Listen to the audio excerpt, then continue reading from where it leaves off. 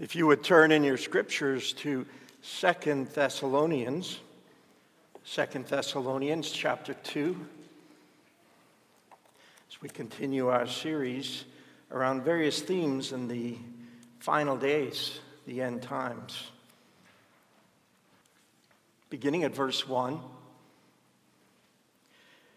Now concerning the coming of our Lord Jesus Christ, and our being gathered together to him, we ask you, brothers, not to be quickly shaken in mind or alarmed, either by a spirit or by a spoken word or a letter seeming to be from us, to the effect that the day of the Lord has come. Let no one deceive you in any way, for that day will not come unless the rebellion comes first, and the man of lawlessness is revealed, the son of destruction, who opposes and exalts himself against every so-called God or object of worship, so that he takes his seat in the temple of God, proclaiming himself to be God. Do you not remember that when I was still with you, I told you these things? And you know what is restraining him now, so that he may be revealed in his time. For the mystery of lawlessness is already at work. Only he who now restrains it will do so until he is out of the way. And then the lawless one will be revealed, whom the Lord Jesus will kill with the breath of his mouth and bring to nothing by the appearance of his coming. The coming of the lawless one is by the activity of Satan, with all power and false signs and wonders, and with all wicked deception for those who are perishing, because they refuse to love the truth and to be saved. Therefore God sends them a strong delusion, so that they may believe what is false, in order that all may be condemned who did not believe the truth, but had pleasure in unrighteousness. Let's pray. Father, as we come to this text, we pray that you would illuminate us, give us understanding, that you would caution us and arm us, that we ourselves be not deceived.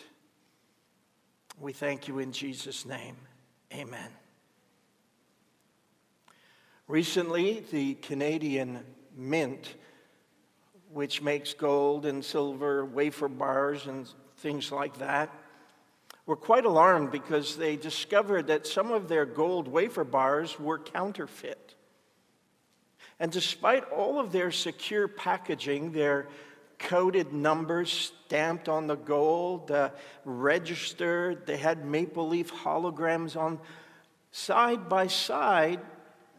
They seemed the same, but one of them was a forgery. Now, our text is calling us to put two appearings side by side. At first glance, they seem to have so many similarities, but they're actually very different, and one of them is very, very dangerous. The two appearings our text presents to us is the appearing of Antichrist, the lawless one, and secondly, the appearing of Christ himself. In our text, Paul is very concerned because someone has been instigating deception amongst the church. He says, now concerning the coming, that's the appearing of our Lord Jesus Christ, and our being gathered together to him, we ask you, brothers, not to be quickly shaken in mind or alarmed, either by a spirit, that's a word that refers to prophecy, or a spoken word, somebody's teaching something here, or a letter, there's a written word going out. And whatever someone is prophesying, teaching, or writing down is disturbing this church, and Paul's name is being attached to it, seeming to give it credibility. He says, seeming to be from us, to the effect that the day of the Lord has come. Someone's forging Paul's name. They're using Paul's name to back up their false teaching and deception. Paul is very concerned about this. Look at the final verse, verse 17 in chapter 3. Just turn over there, where Paul finishes the letter. Notice how he finishes. He says, I, Paul, write this greeting with my own hand.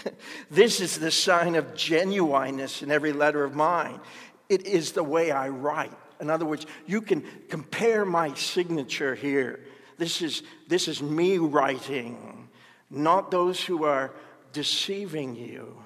And what the deception, what they are trying to deceive the church, how they are deceiving the church, is that they are saying that the day of the Lord has come in verse 6. That is, it's already present or past. It's already arrived. It's happening. And of course this would disturb the church. What are you saying? We're in the midst of suffering. You're saying Jesus already came? Why are we here then? Why aren't we gathered to him? What's going on? Did we miss out on the return of Christ, the second coming of Jesus Christ? You know full well, brothers and sisters, that the second coming of Christ is visible, physical, and literal. St. Luke says this Jesus who was taken up from you into heaven will come in the same way as you saw him go into heaven. St. Paul says, waiting for our blessed hope, the appearing of the glory of our great God and Savior Jesus Christ. St. John writes in Revelation, behold, he's coming with the clouds, and every eye will see him, even those who pierced him. And all tribes of the earth will wail on account of him. And St. Matthew says, then will appear in heaven the sign of the Son of Man. And then all the tribes of the earth will mourn. And they will see the Son of Man coming on the clouds of heaven with power and great glory. His second coming is visible, literal, physical. And so Paul teaches them that the day of the Lord, the return of Christ and the pouring out of the judgment of God, has not come yet. And he's going to tell them, in fact, a couple of things need to happen before the day of the Lord happens. The first thing he tells us in verse 3, let no one deceive you in any way, for that day, that's the day of the Lord, the second coming, that day will not come unless the rebellion comes first. And so this rebellion literally means apostasis. The apostasy comes first. That there is going to be a falling away from God. It's going to be pronounced. It's going to be huge.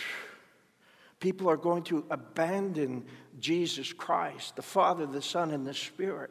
They are going to fall away. He's not talking about the general population, but he's talking about those who claim to know God. Remember, we looked at a number of weeks ago where Jesus said, because lawlessness will be increased, the love of many will grow cold. The many are those who claim to know him through Christ. It will grow cold, he says. Mark, in the Gospel of Mark, false Christs and false prophets will arise, perform signs and wonders, and lead astray, if possible, even the elect. That's the people of God. So this falling away, this apostasy, Paul says, is going to happen first, before Antichrist is revealed. And this apostasy is going to affect and infect the church. There's going to be this delusion. He mentions it in verse 11, as we read. Look down there. Therefore, God sends them a strong delusion, so they may believe what is false. This delusion has to do with, as in verse 9, false signs and powers and wonders and wicked deception. And God is going to allow those who refuse to love the truth to live out the consequence of their choice. He's going to confirm them in their faithlessness. And they're going to align themselves not with Jesus Christ. They're going to align themselves with Antichrist. And this rebellion against God, this falling away, this apostasy, is encapsulated in a person. He says, verse 3, the rebellion comes first, and the man of lawlessness is revealed. He says, the son of destruction. The man of lawlessness. The one who, this lawlessness is the one who rejects any restraint from God, any boundaries of God. He doesn't care anything of God's authority, God's sovereignty, God's rule. He is lawless. He's the lawless one. All this lawlessness is encapsulated in this one person. And so he's presented us with two appearings. There's going to be a revealing of the lawless one and the appearance of the righteous one, Jesus Christ. The lawless one works with Satan. The just one, Christ, works with the Father. In other passages, for example, Revelation 13, the lawless one is given a mortal wound and he's healed. Well, we know Jesus received mortal wounds. He died and was resurrected. The dragon, Satan, and the beast, the Antichrist, are worshipped by men, while the Father and his Son are worshipped by his own people. The Antichrist will seek to destroy the people of God, while Christ saves his people. In a way, Satan, Antichrist, the false prophet, are the unholy Trinity, as opposed to the true God, the Father, his Son, Jesus Christ, and his Holy Spirit. And so this Antichrist, this lawless one, this Gog, this rival savior or ruler, there are similarities, but there are so many profound differences. And we are supposed to get this because he tells us in verse 3, let no one deceive you. We're not to be taken in. Let no one deceive you. You know, you've heard that everyone has a doppelganger, someone who looks like you, right? At first glance, perhaps. But if a more careful examination is made, the differences become pronounced. A bad copy, a counterfeit, a forgery, this Antichrist. And we're not to be deceived. Jesus said, my sheep hear my voice, and they follow me, no one else. Now, Jesus calls him in Matthew the abomination of desolation. He draws that language from the prophetic book in the Old Testament, the book of Daniel. Literally, the defiled one who is empty. He's empty, desolate inside. The wicked one who is uninhabitable by any good thing of God. Daniel says he's also not only empty, but he makes others empty, desolate. Nothing of God in them. And he magnifies himself above all, even above God in his own mind. He opposes and exalts himself against every so-called God or object of worship. And he declares himself here in verse 4 to be God.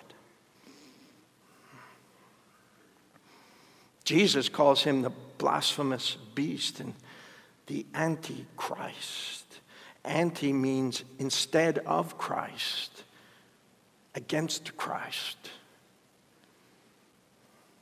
Revelation 13 says of this man, it was allowed to make war on the saints and to conquer them. And authority was given it over every tribe and people, language and nation. And all who dwell on earth will worship it. Everyone whose name has not been written before the foundation of the world in the book of life. The book of life of the Lamb who was slain, Jesus Christ himself. So he tells us in verse 4, in verse 3, don't be deceived. Be on guard. First the rebellion, the falling away, and then the revealing of this man of lawlessness. We are to be on guard. We are to be watchful. We're to believing the Lord, and he will give us understanding. And we will see and perceive, and we won't be blind. We won't be stumbling in the dark. We'll know and we will see. Jesus tells us this. For now, there is a restrainer. Look at what verse 6 says. And you know what is restraining him now, so that he may be revealed in his time. For the mystery of lawlessness is already at work, only he who now restrains it will do so until he's out of the way. And then the lawless one will be revealed, whom the Lord Jesus, the Lord Jesus will deal with him. Notice the restrainer. Someone he is holding the lawless ones, holding him back. The Antichrist revealing is being restrained. His appearing is being held back. Now, there are many books written to posit and discern who is the restrainer. I myself favor the ancient conclusion that the restrainer that's being referred to is the archangel Michael. Daniel says Michael shall arise, or that is stand aside at the end, and there will be trouble such as never has been. Daniel writes that in chapter 12 of the book of Daniel. Michael is described as the great prince who protects the people of God. And in Jewish literature, apocryphal literature, extra-biblical literature, ancient, about the end times, Michael is always depicted as the leader of God's hosts, his angels, the captain of his army. You see, Lucifer, Satan, was an angel, a fallen angel. Michael is an angel. And he is the one who sounds the trumpet and leads the charge of God's final judgment. The book of Revelation describes an angel who has the power to restrain Satan, chain him up, and throw him into his prison. And in the book of Revelation, Michael is named as the archangel who throws Satan out of heaven in Revelation 12. So the rebellion against God and the appearing of Antichrist must be preceded by Michael standing aside. The restraint that he provides now will be removed. This great evil that's being held back, he will stand aside. The great poet W.B. Yeats, he wrote a poem about the second coming of Jesus. And in his poem, he's describing when the restrainer steps aside. This is what he writes. Things fall apart. The center cannot hold. Mere anarchy is loosed upon the world. The blood-dimmed tide is loose, and everywhere the ceremony of innocence is drowned. The best lack all conviction, while the worst are full of passionate intensity. Surely, he says, surely some revelation is at hand. Surely the second coming is at hand. The second coming. That's what he called his poem, the second coming. And finally, we're told that the mystery of lawlessness, that is the secret power of lawlessness, is already at work. Verse 7, the mystery of lawlessness is already at work. Already. Even now, though the restrainer has not yet stood aside, though the rebel has not yet appeared, though the apostasy has not yet happened, in the fullness of it, there is yet a mystery of lawlessness that is working in our culture and in our society. John writes in 1 John, he says, many antichrists have come. He says this is the spirit of Antichrist. Every spirit that does not confess Jesus is not from God. He says this spirit of Antichrist is in the world already. This mystery of lawlessness is already at work. The Antichrist spirit is lawless. It doesn't care about what God says. It doesn't care about God's sovereignty, the creator, the sustainer. It doesn't care about his commands, his plan for our salvation. This mystery of lawlessness, it doesn't care. It's proud. It exalts the self. It's deceptive. It's evil. And it denies God. It denies the divinity of the Son, that God became man and dwelt among us, that he might die for us as a man, a perfect man, our sins being placed on him, that in his death we find forgiveness for our sins. And in his resurrection we find the hope of eternal life. People are a law unto themselves. That's the spirit of Antichrist. And you and I, as followers of Jesus Christ, his disciples, we must make ourselves ready. The spirit of Antichrist wanders across our land, devouring and infecting the heart of our citizens, infecting our loved ones. The spirit of lawlessness is in defiance of the Holy Spirit. The Holy Spirit convicts the world of sin, righteousness, and judgment. This mystery of lawlessness is empty of God. And it calls the people of God to move away from Jesus little by little. A little compromise here, another there.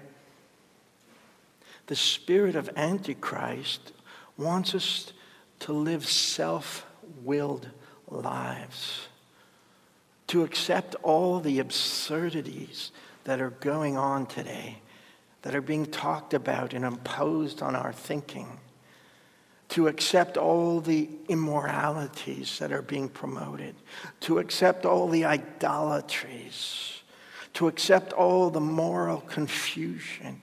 It wants us, this spirit of Antichrist wants us to call evil good and good evil. When I was 6 years old, my mother let me take the skin off a carrot using the peeler. You know, it was great fun, and I went at that carrot, and before too long there was no carrot left. And in a very real way, that's what the spirit of lawlessness, the spirit of Antichrist would do to us.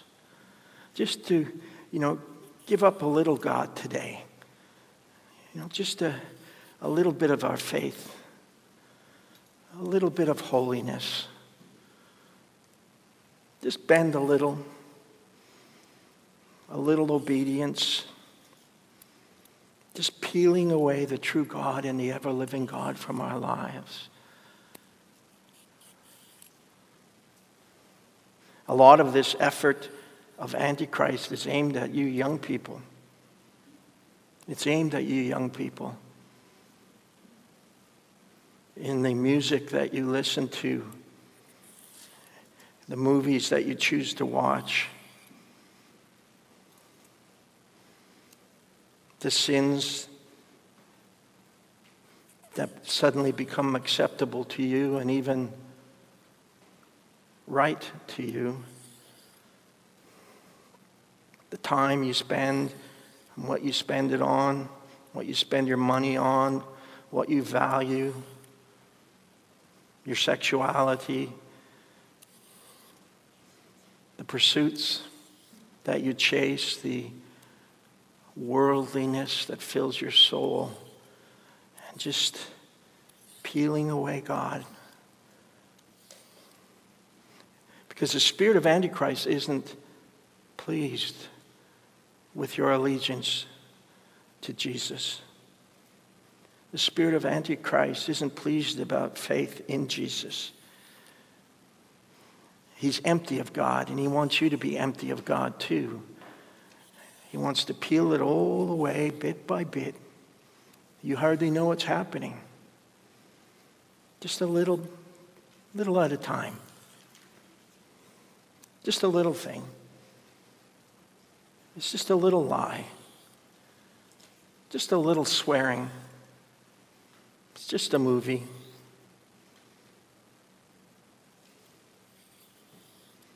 And by the way, the spirit of Antichrist is not trying to peel away your rights. Some Christians are confused today. They think that standing up for your rights is Christian. It's got nothing to do with Christianity. Christianity, in fact, is the entire opposite. Instead of fighting for our rights, we lay down our rights. We're a servant to all. I make myself a servant to everyone to win as many as possible. It's not about rights. Scripture is not telling us to fight for rights. What the spirit of Antichrist wants to take from you is righteousness, holiness, spirit of obedience, where you recognize he is the true God and he is sovereign, and his word is his will, and he wants to take away your worship of him to get ready to worship the Antichrist. And before you know it, you hardly know what's happening. You have a great pile of peelings, that used to be your faith. And your faith is gone. And you hardly know how it happened. You know, Christians often think that when the Antichrist is revealed and that the mark of the beast comes, which we'll look at next week, by the way, that there is no way you're going to worship the Antichrist. There is no way you're going to accept the mark of the beast. Not a chance.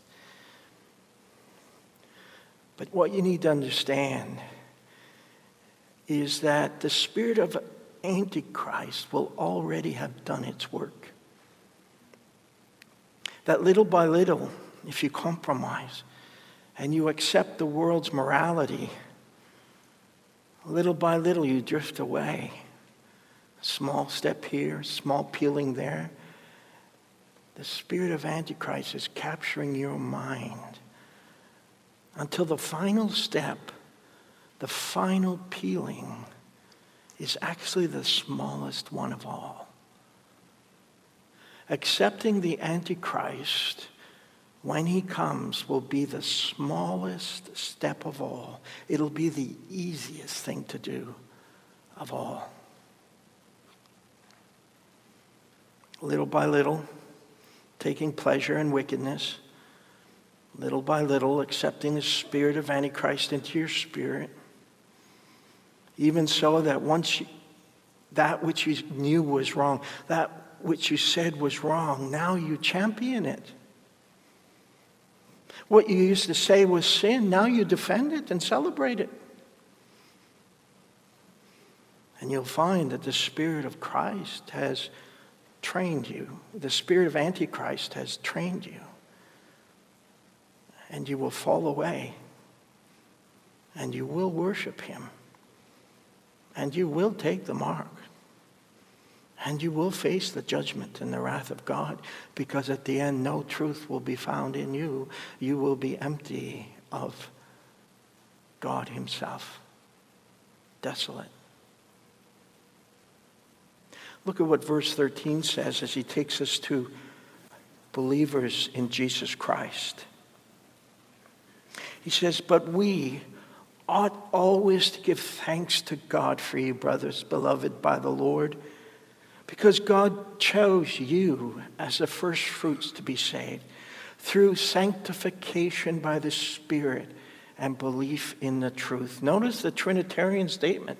God, that is the Father. He says the Lord, that's Jesus. And he says the Spirit, and belief in the truth.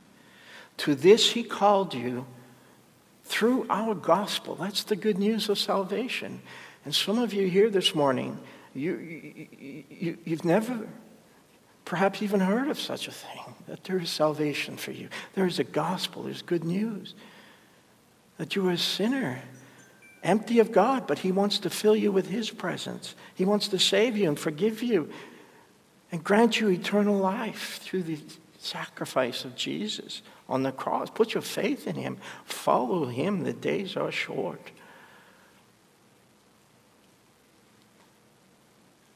He called you through our gospel so that you may obtain the glory of our Lord Jesus Christ. So then, brothers, look what he says. Stand firm and hold to the traditions that you were taught by us. To the teaching. He's talking about the sound teaching of the Word of God here, he's saying. Stand firm and hold to the Word.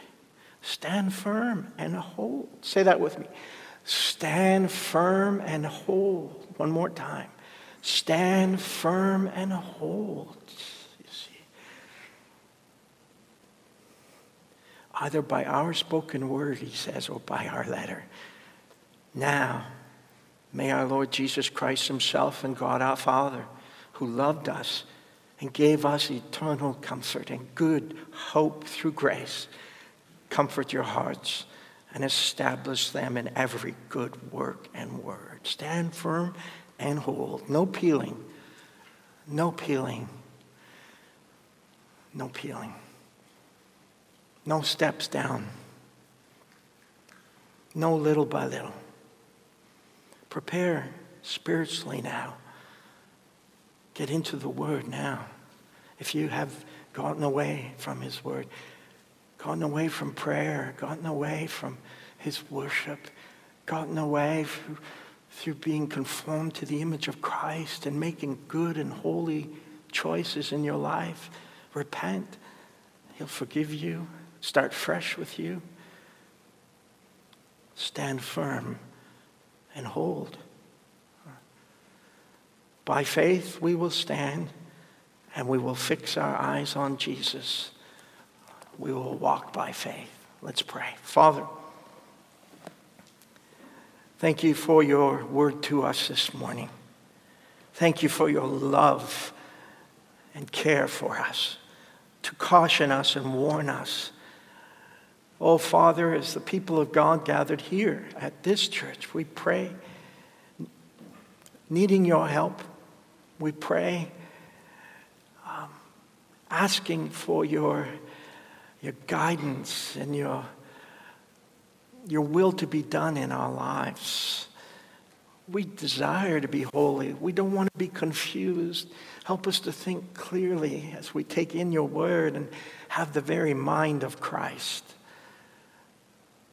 We live in wicked days, evil days, and much is coming. Our intent, Father, is not to be deceived, but we'll need your help and your presence, your guidance.